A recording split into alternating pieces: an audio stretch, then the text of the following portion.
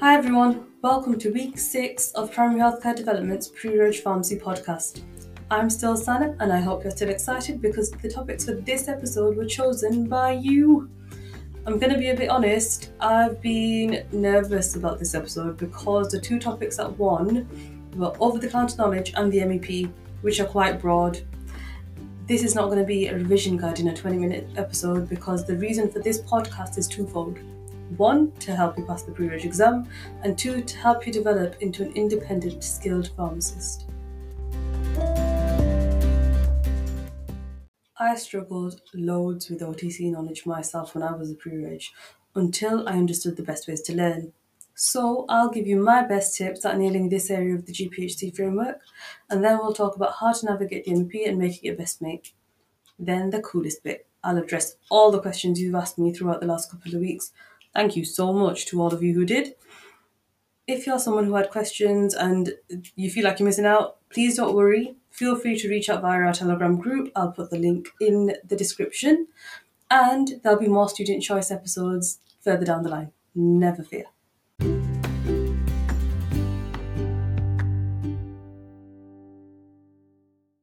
So then, let's start with over-the-counter knowledge. My first piece of advice is to remember this: the OTC knowledge you learn whilst revising for your pre-reg exam is not just for the exam. Remember, you have to actually go out and be a pharmacist after this year is over, so you're going to need to know all the red flags, you're going to need to know the doses for the basic stuff like paracetamol, ibuprofen, licensing for most of them. You're going to also be the fountain of all knowledge for your students, pre-reg pharmacists, techs, dispensers and the public, so please apply all your knowledge to practice. Something a lot of you have approached me with is the licensing ages for OTC preparations. For obvious reasons, we're not going to reel off every single OTC preparation there ever was and their associated ages, but good news, you can find them all in Professor Paul Rutter's book, Community Pharmacy. I love this book. A new edition has just been published and I have mentioned it so many times before that if you haven't got it by now, I am shocked and appalled. Please purchase it, and if it helps you, go through it, list the ages and memorize them like that. Do whatever makes it easy for you. Remember, there's not just one version of each medicine out there. An example of this is mebendazole, which is an anthelmintic licensed OTC for the treatment of threadworm. Imagine you've got a mother arriving at your pharmacy with her 2-year-old. Can they both buy it and administer it over the counter? I'm going to let you pause for a second and have a look at the two resources, the BNF monograph and the SPC for mebendazole. Did you see that it's licensed to be sold to children of 2 years and adults? Not only that, did you spot that the dose is exactly the same? If you had a patient at your counter, how would you counsel them? You tell them how to take it, to repeat another dose after 2 weeks if the mother suspects reinfection. This is quite a faff, as you're probably aware now that you've done it, to navigate through both of the resources. However, all of these minor ailments are covered in Paul Rutter's book, and if threadworm isn't an advert enough for that book, I don't know what is.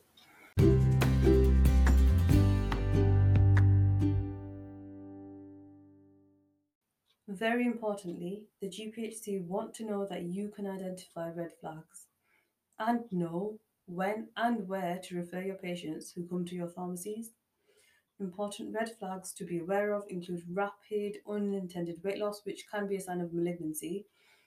Fever associated with bacterial infection is also something to refer to the GP or even A&E if you suspect sepsis. How do you identify that? Confusion, reduced urine output, shallow rapid breathing, and muscle pain. If you're stuck on spotting red flags, nice clinical knowledge summaries are excellent at highlighting them. Right at the start of the management sections of each topic, don't skip them. Sorry, it's those 3 words again, but pharmacy students and pharmacists have a tendency to skip anything that doesn't look like drugs.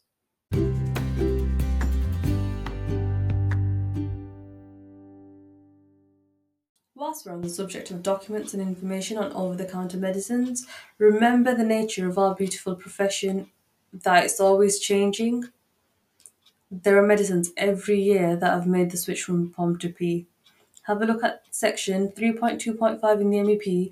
You'll find the ones you need to watch out for, like some PPIs, amorphine, chloramphenicol eye ointment, tamsulosin, amongst others.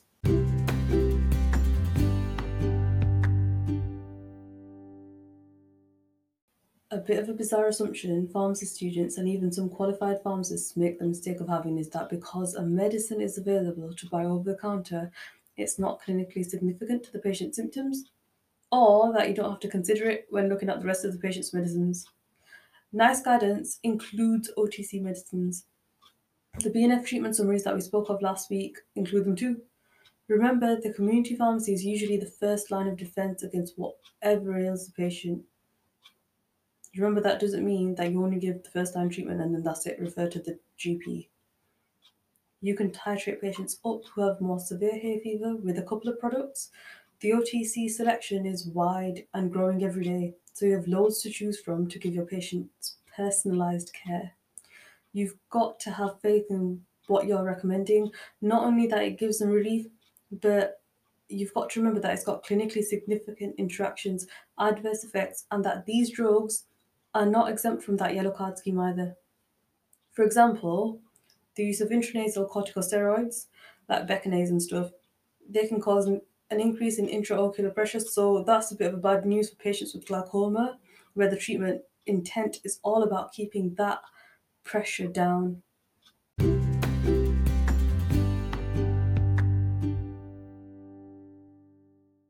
Hospital and GP privileges, please take note of this.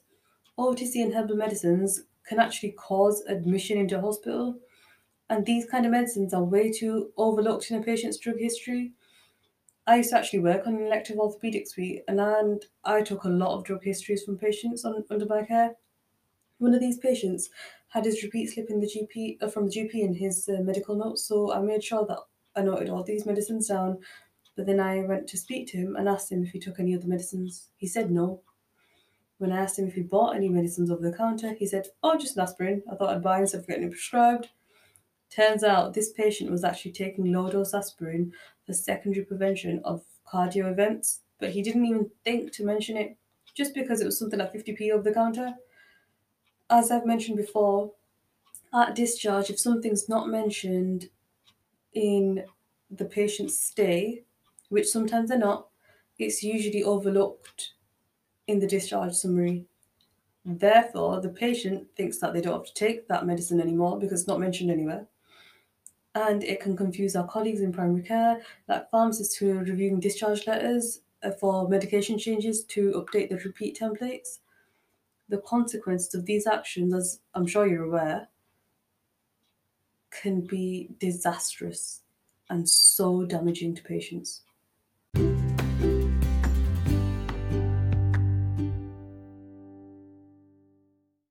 Over the counter meds have quite pronounced interactions as well, not only with each other, but there are some very testable P and POM interactions, like the fact that miconazole increases the anticoagulant effect of warfarin, and the interactions between antihistamines like cetirizine and MAOIs like phenelzine.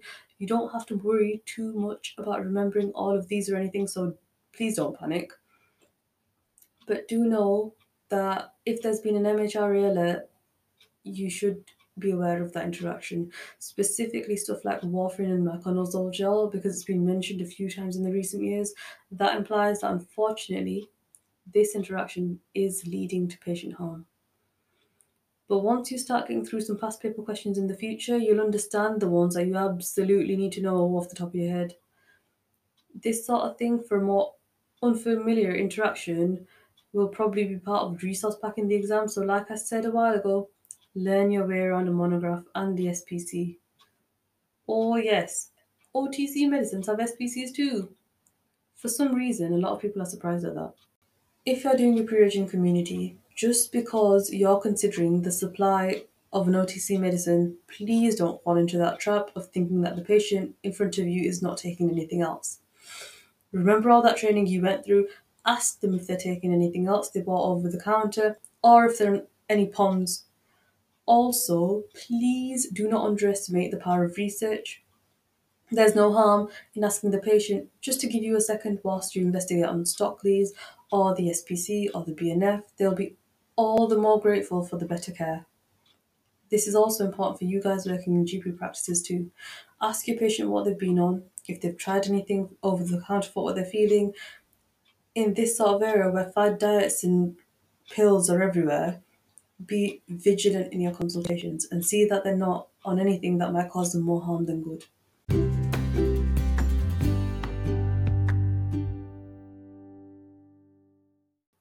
On to the MEP, but in the same kind of vein, section 3.2 contains all the numbers that you do need to learn for maximum pack sizes and supply amounts over the counter, but it's much easier to do that if you get into the pharmacy, onto the shop floor, and get your hands on those medicines.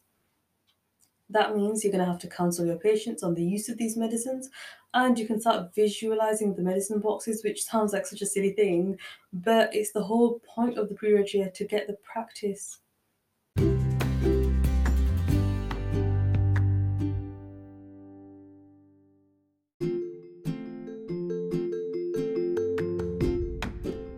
Away from the OTC bits in the MEP, let's start at the beginning, shall we? And can you feel those 3 words coming? Don't skip it! These sections look a bit abstract and sorry-like, but the change from the no-blame culture, which it was when I was a pre-reg, to a just culture has had a huge impact on practice, with healthcare professionals having to take accountability for more of their actions, which the former culture didn't enforce. You can be asked in the pre-reg exam about the problems with the no-blame culture or about principles of medicine optimization, about the stages of clinical checks, the different sources of information for a drug history. More importantly, I keep saying this, but I know that assessment drives learning were the magic 3 words for us during our MPharm. You're reading the MEP not only to pass the exam, but to shape your practice to the best it can be when you're qualified. Look at the recommendations and the guidance set out in these first sections of the MEP. Look at how professionalism is defined, how to show empathy, what to expect when you're doing your first drug history. It even covers attitude towards issues like polypharmacy and deprescribing. These are practical guidelines, meaning you must apply them to your practice if you're ever going to truly learn them. After these, things the MEP is known for. Prescription requirements. What do you do when you receive a prescription? I hope the first thing you do is to check if it's legally complete. I call it my 7-step check. You check the name, the address of the patient, the age, if it's appropriate, date, signature, prescriber particulars, and the address. That way, if there's anything missing, you've avoided wasting any time and you can get the issue resolved straight away. Furthermore, if you're the one to spot the error, you'll be the one to sort it out with the prescriber. In that way, you'll be given the chance to build relationships with the prescribers around you, you can develop your confidence, you can develop your communication skills with the wider MDT. Don't forget, the prescription requirements for an NHS script are exactly the same as those for a private script. The only difference is that the private prescription doesn't have to be written on that nice green standardised form that you get. You'll hear they can be written on a napkin so many times, and it's actually true, but I am yet to see a prescription on a napkin. So if anyone does see one on their pharmacy travels, please get in touch. I'd be fascinated. Also, don't forget part 2. Private prescriptions for Schedule 2 and 3 CDs need to be written on an FP10 PCD prescription. They are standardised. If you get one in your pharmacy, it's admittedly so exciting because they're not the most common and they look really cool. Have a look.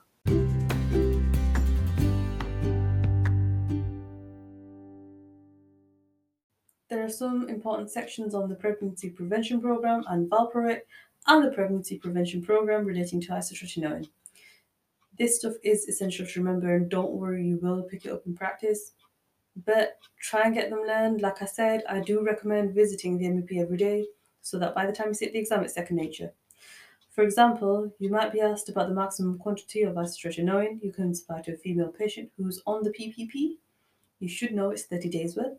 You should also know that pregnancy testing for patients taking these medicines is extremely important because both of these classes of medicines are known for being highly teratogenic.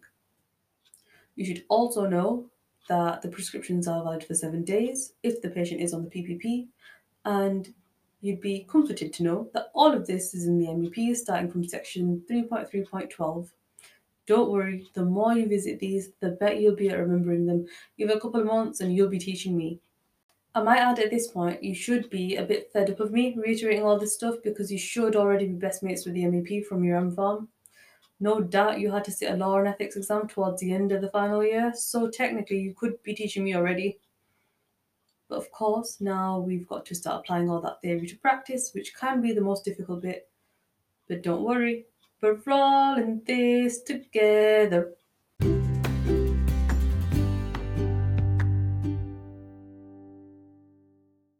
Wholesale dealing is probably the thing I struggled most with, and likewise for a lot of the people around me. It's not a huge section, but the GPHC understands it's a bit difficult to grasp all the concepts in it, so there's always a question or two in the exam. There's an MHRA statement in the section, and a good list of persons who can be supplied with medicines in a wholesale deal, so that's easy to grasp. It's also got the legal requirements of what to do when you supply them and what to include in the POM register.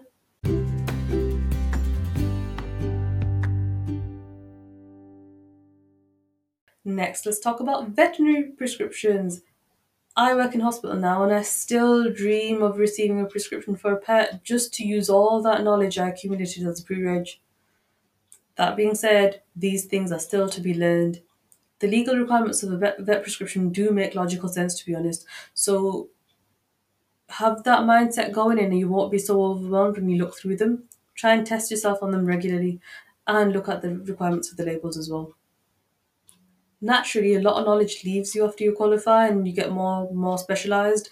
But the thing that stayed with me weirdly after all these years is that every single record in pharmacy is kept for 2 years, except for vet prescriptions, which are kept for 5 years. I don't know why that stayed with me, but now hopefully it'll stay with you too. You're welcome.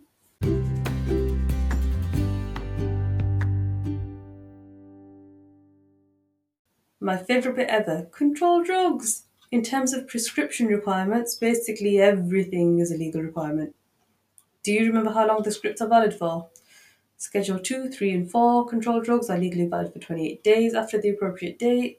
Schedule 5s are valid for 6 months after their date. This section is the 2Es. Excellent and essential. It's okay if it feels a little overwhelming right now because you're going to work with CDs no matter what sector you're in. So you're going to pick all of this up in time.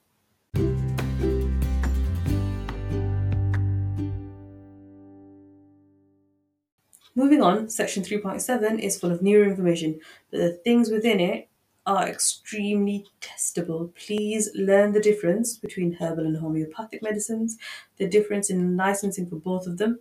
This is essential in this era where patients are subject to adverts and information overload regarding alternative medicine. So you as a pharmacist are the best person for them to speak to regarding them, and they will approach you. The great expiry date debate. Everyone who's been a pre-reg pharmacist remembers asking, does that mean used by the end of the month or the beginning of the next month or the beginning of this month? I'll save you your breath.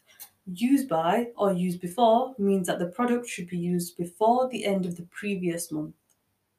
An expiry date means that the product should not be used after the end of the month stated. You are welcome.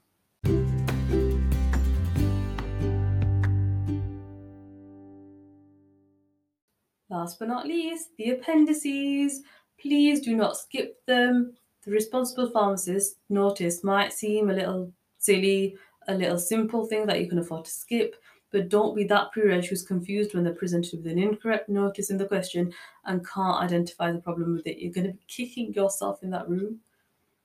And the professional standards and code of conduct are vital, not only because you're going to be tested on applying them to practice in your exam, but because your whole practice should be based on them. These appendices will put things like professionalism, clinical decisions, person-centered care into practice and allows you to take them with you when you're put in difficult situations. And the appendix on consent is essential. You need to understand capacity, you need to understand the laws associated with it, and the way you measure it, gain consent for each intervention you make. These are some of the easiest marks in the pre-reg exam, so make sure you learn them. And they're some of the most vital things that you're going to learn for the rest of your life.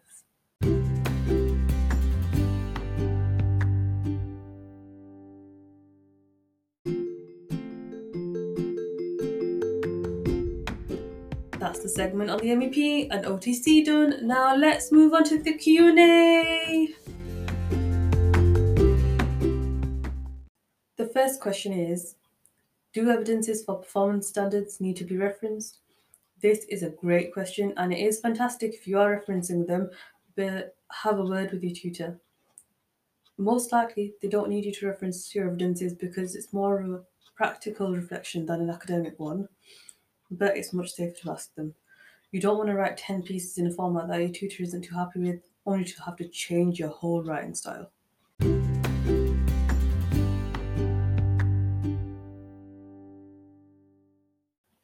Another question that I've got is quite specific, and it's which drugs can cause constipation and which of these are we likely to see in practice?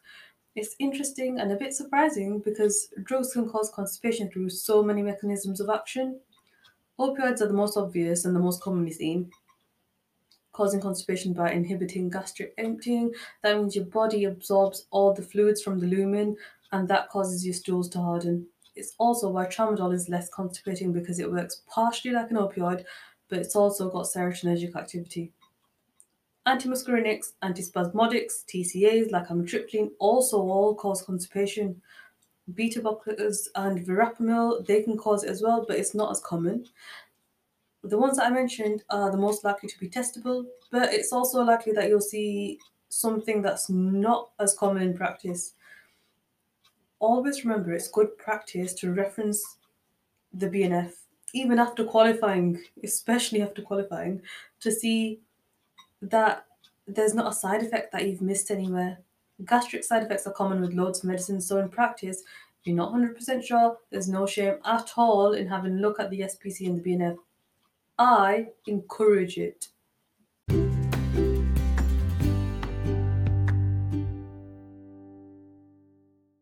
I've been asked a lot about careers and progression.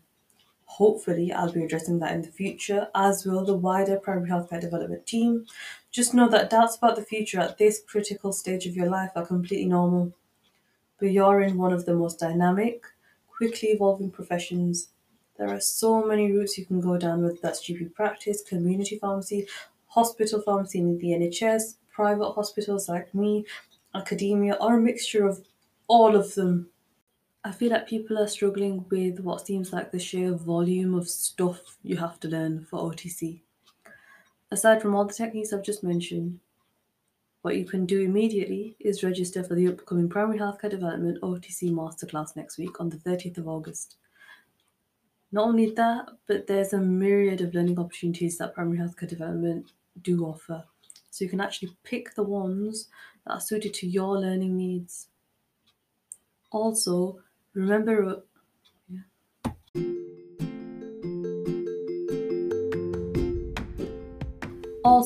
to follow us on Instagram, where there are regular quizzes on our story.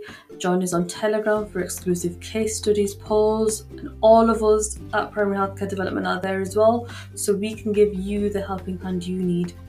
Thank you so much for listening to this episode. I hope you enjoyed the first ever student choice. Join me next week when I'll be talking about cardiology. See you next week. Bye.